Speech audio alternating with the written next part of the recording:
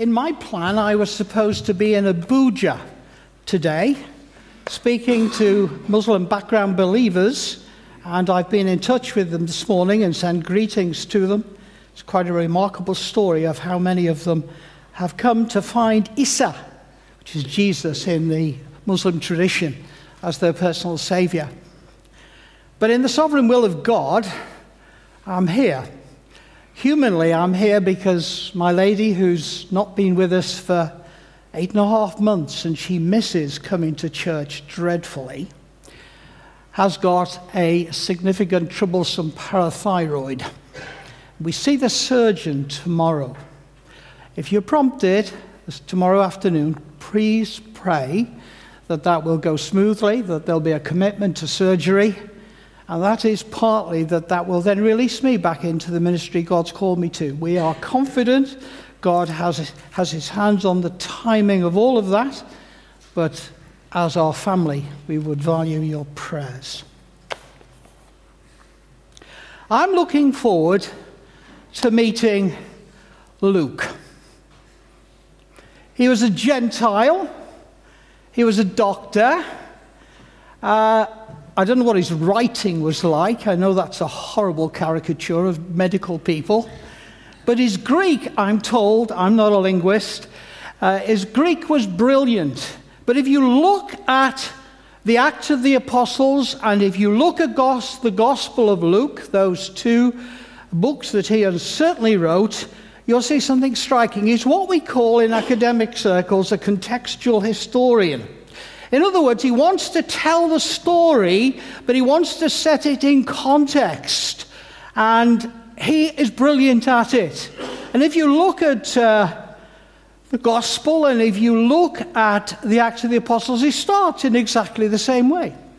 He sets the context, he paints the history, and then something remarkable happens. In the Gospel, you see the Spirit of God coming down on the body of the incarnate Godhead, even Jesus Christ. Right? You with me? You go into the Acts of the Apostles in exactly the same way, and we're looking at that passage this morning. The only thing that's changed is Jesus has moved his body. Are you with me? Jesus has moved his body. And you are now the body of Christ. The church wasn't birthed at the Feast of Pentecost. The church had been called out. It's the kahal in Hebrew, the ecclesia, the called out body. It was there, but it was empowered on this day. And we're going to think about it this morning in the next 2 hours, which has to be compressed into 30 minutes. And I've just started, so I've got 30. No, I haven't. It's the Festival of Weeks in the Jewish tradition.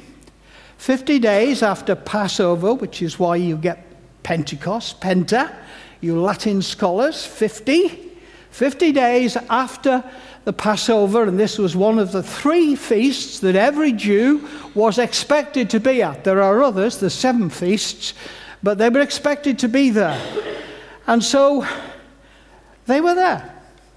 It was the celebration of the Jewish harvest festival of weeks in Jewish tradition. But the unique thing about the Jewish festival then was that they celebrated the giving of the law. And I simply want to point out to you that when God gave the law, 3,000 people died, if you know your Old Testament. And when God gave the Spirit, 3,000 people were saved. Isn't that profound? The difference between law and grace. They were praying. 9 o'clock. Now Rachel and I had our prayer time. We had our prayer time at 7:15 this morning. The Jews, and a lot of people do in other parts of the culture around this world, don't say personal prayers. I'm not discouraging you from saying personal prayers. In fact, I'm encouraging you to do that. But they're in their culture, they used to gather together. Every morning they would gather, certainly on a feast day. At 9 o'clock was the first Jewish prayer in the temple, which is why I'm going to argue in a moment that this happened in the temple, not in the upper room, as some people think, though you can still cling to that if you think that's right. I've said it wasn't in the upper room for the simple reason that I think it was actually in the portico of the temple. Because at 9 o'clock, all of them, and remember the scriptures tell us they kept on in their Jewish tradition of prayer, they would always be at the temple at 9 o'clock. And they were praying. They had their heads full of theology and Bible knowledge. They were united, the scriptures tell us. And something wonderful happened. And I'm going to try and address that topic under 4 headings. In fact, I'm only going to do 3 of them. Richard Whitney next week is going to do the 3rd one. I have his permission to stray very, very slightly into his material because otherwise what I'm saying doesn't make any sense.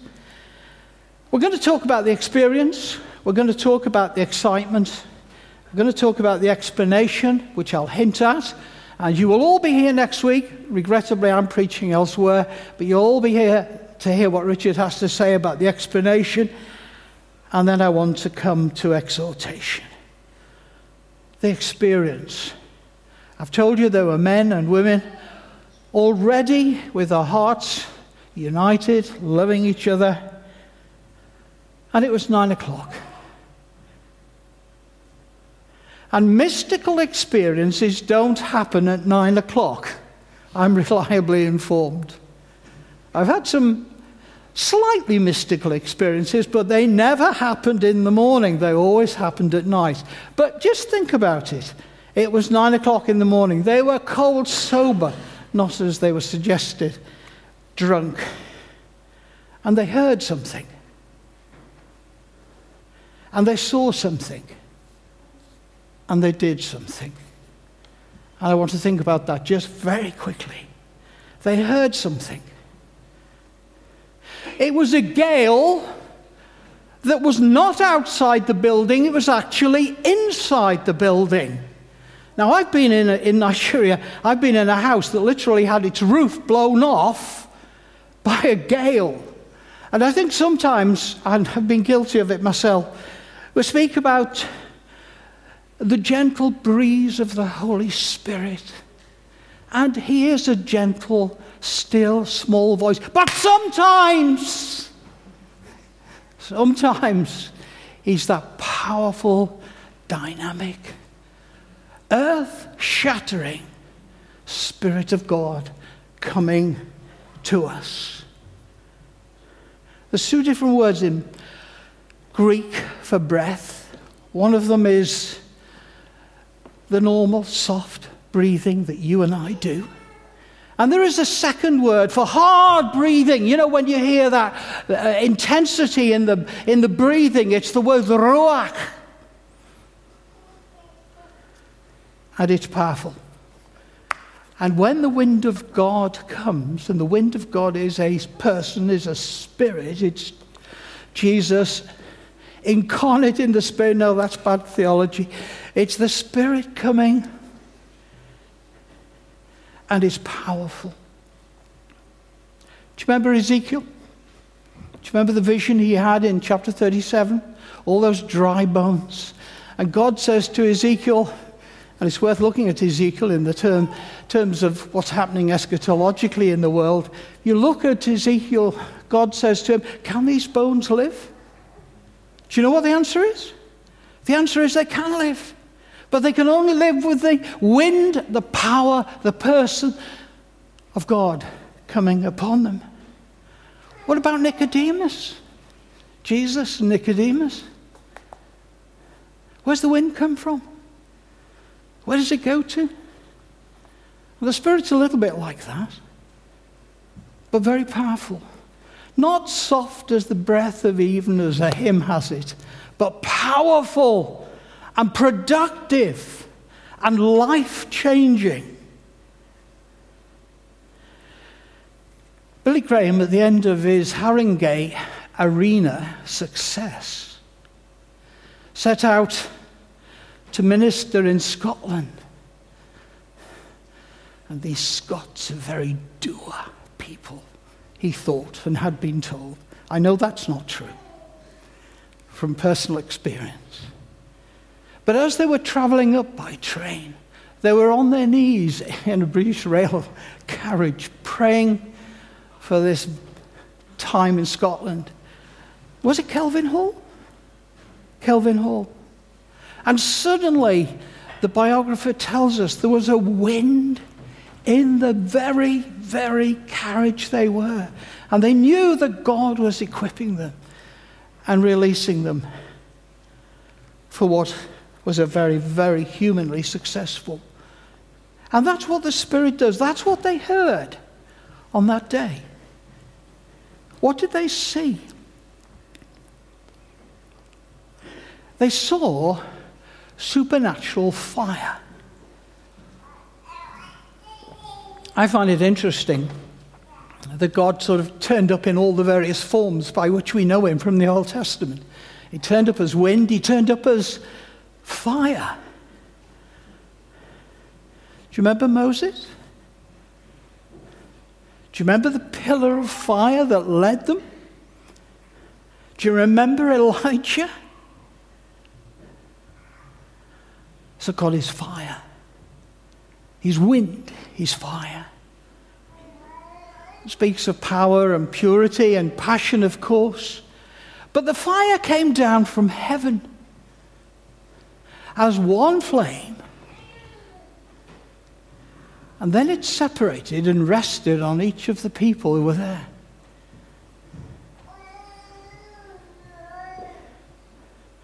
Can I say something very profound? Not because I'm saying it. There is an obsession in Western cultural, individualistic society that is obsessed with the Holy Spirit and me. What happened there was profound, because they didn't see the Spirit on them. They saw the Spirit on other people, right? I'm saying something so important if you can grasp it.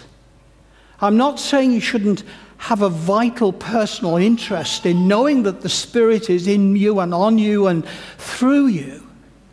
But you will recognize, I speak from in a world context, you will recognize the Spirit of God more clearly in others than you ever recognize it in yourself. Is that too hard to receive? You take it away and think about it. It's profound, not because I said it, but it's profound because it's true. I was preaching in Kiburu, a refugee camp in Kenya, about 7 years ago. I think I was fairly visible, the only white face in a sea of black faces. And Kenya's had its struggles this week, if you follow the news at all. And I preached. I was totally unaware of anything other than the passion and the sense that I knew what God had given me to say. And I said it. Some non-Christians in the crowd came to the pastor who I was with, Joseph Karichi, and said, "What was that bright, shining light surrounding that man who was preaching?" And it was God. So God can be experienced, he can be heard, he can be felt in wind and in fire.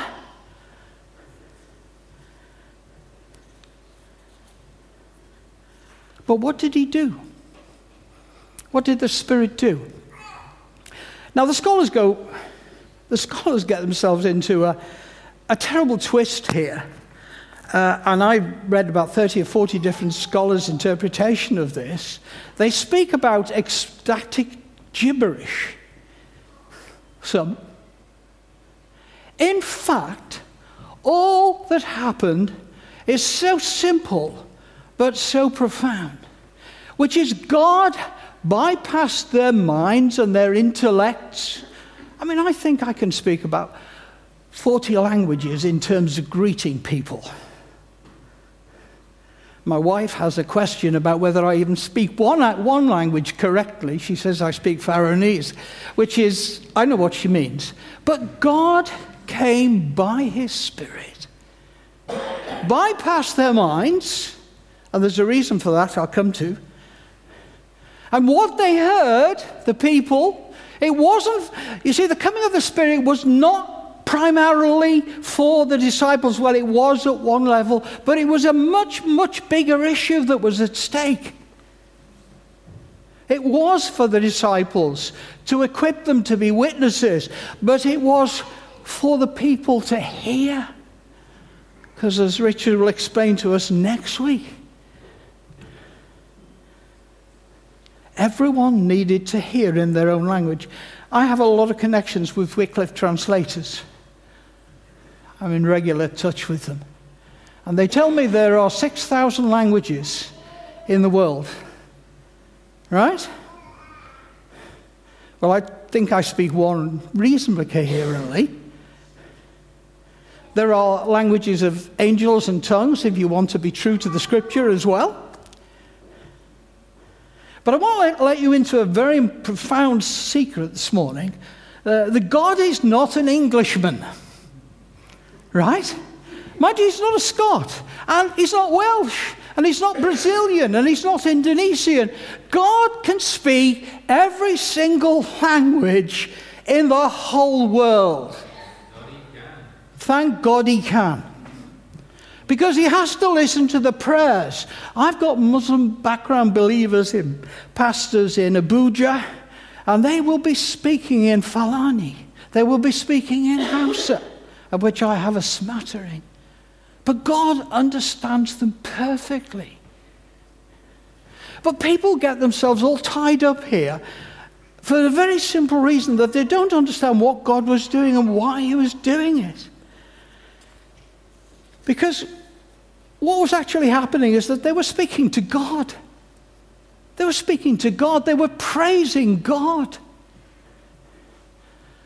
Now, everyone in the world, sinner and saint alike, is a prayer. Everyone, right? Godless people pray. But the point at issue here is this is not prayer, this is praise. And Joel had said, when the Spirit of God comes upon people, they will learn to praise God for the wonder of his actions and for who he is. John Smith last week was talking about the great compulsion that's added to the Great Commission. And I have to live with the fact that while part of my heart would want to be in Abuja today, part of my heart is deeply here too as well. Because when the love of God is upon us and in us and through us by his Spirit, that great compulsion leads to the Great Commission. And I point out to you one other thing, which I think is important.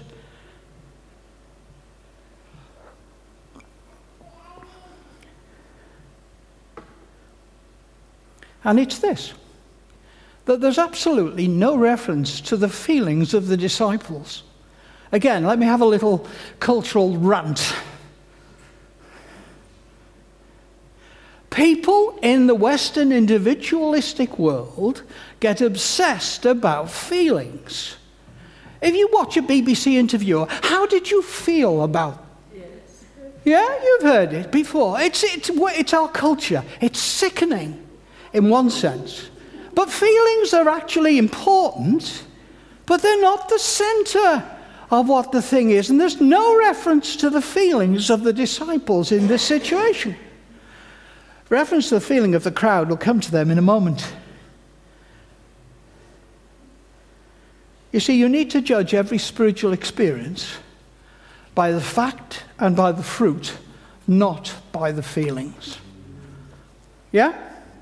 You need to judge every experience of God that you think has come from God by the fact, by the fruit of that, not by the feelings. Now, please don't come lynching me afterwards and saying that God and feelings are opposite. No, when the Spirit of God comes upon you, you will know intense reaction and feeling. Of course.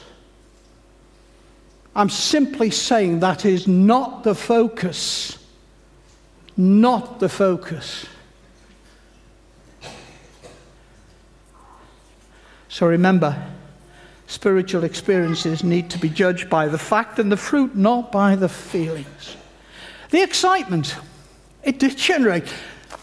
I don't know if you've ever been in a very, very volatile crowd where something dramatic happens. I've had that privilege on many occasions. And it's fascinating. Group dynamics and crowd dynamics are really interesting to see what people do and how they react and all of that side of things. The crowd, of course, were Jews of the dispersion. There were 3 million people in Jerusalem at the time. And I've had the privilege of being there a number of times. How on earth they ever get 3 million people in Jerusalem? Well, they don't. They live out on the hillsides around and in the villages around. But they were in there for the feast, 3 million of them. They were Jews of the dispersion, many of them. You saw all the places, north, south, east and west were covered. They were expected to be there, and they were there for the feast. There were proselytes, those who had actually committed themselves to the Jewish faith. In the male sense, they'd been circumcised and they were committed to the law. There were also devout, God-fearing men, people who stopped short of circumcision, I understand that, and actually went in for a commitment to the Jewish law. And all of them were there to hear what actually went on.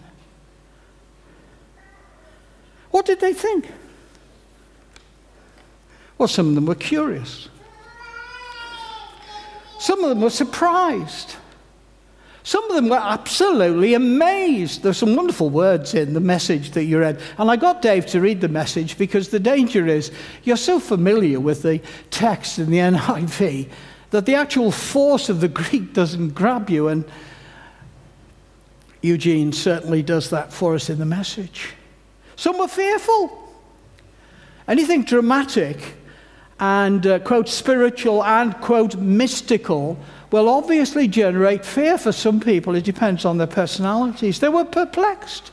And, of course, there was the honest Joe who said, oh, it's simple, they're drunk. Now, I don't know if you've ever had anything to do with drunk people. When I was doing my theology degree at Manchester University, I drove a taxi at night through the whole night. So I know something about drunken behavior, right? I know something that drink tends to release singing.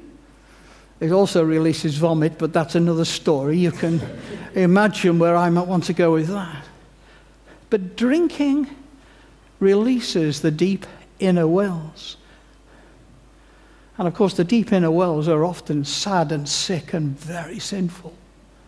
That's why drunkenness is a no-no for Christians. Very clear.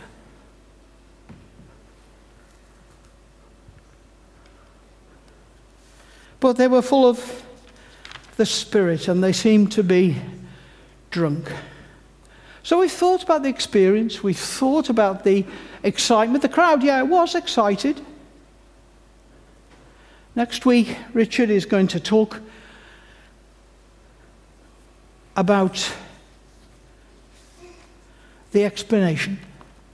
And it's so simple. There's an awful lot of theology for Richard to get involved in and for you to get involved in. But fundamentally, he was simply saying, Peter, boldly and coherently, he was simply saying, this is what God had promised through Joel. Don't know if many of you have read Joel's, I was going to say Joel's Gospel, but actually it was Joel's Gospel in a sense, because in the heart of the small prophecy there are powerful pictures, but there are two things Richard will expand these next week for us. One is the simple but profound truth that all people are now within the remit of God's grace and love. All people. So if I was in Abuja tonight with all the black faces in front of me, God loves them. God loves the Indonesians. God loves the Brazilians. God actually loves the English as well, which is an even more of a surprise to me sometimes. But God loves all people. And he wants to give the Spirit to all people, right? 40 times, I think, someone will correct me if I'm wrong, 40 times in the Old Testament, the Holy Spirit came upon people. But never to abide and never to remain. It was only passing. But here, the Spirit has come, and he has come to abide. And the other thing, and again, Richard will expound this,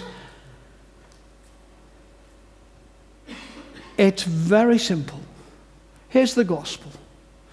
Anyone who calls on the name of the Lord will be saved. Say it with me. Come on, let's do pantomime. Anyone who calls on the name of the Lord will be saved. That's the gospel. That's what you've got to present. Out in Abuja, here in Bridgnorth, in your office, in your factory. So I come finally, which is outside my remit. But I can't preach like this and not finally, fourthly, exhort you. Because we've done a lot on the Spirit, haven't we? The gifts of the Spirit, the fruit of the Spirit. I want to simply say some things as I finish, and you must respond to them. The Holy Spirit's a person, right? Allos Parakletos. Another one exactly like Jesus. So don't tell me you have a problem with the Spirit. If you have a problem with the Spirit, you have a problem with Jesus. Right? Don't draw a distinction between the two. Don't divide the Father, the Son, and the Holy Spirit. They are one in character. You might think this is needless to say, but I'll tell you, it's the seat of many problems for people in their spiritual development. Don't divide the Godhead. The Holy Spirit is allos, another of exactly the type of Jesus. You're to receive him. Have you received the Spirit? You're to rely on him. You're to respond to him. Scripture tells us, and I don't know whether it's here, I don't think I have preached on it here. There's two negative things in Scripture that it tells us about the Spirit, or two negative instructions. The first one is don't quench the Spirit. Right? If the Spirit impels you and empowers you and envisions you to do something, don't quench it. I know about quenching. I've put enough fires out with buckets of water in the bush in Africa.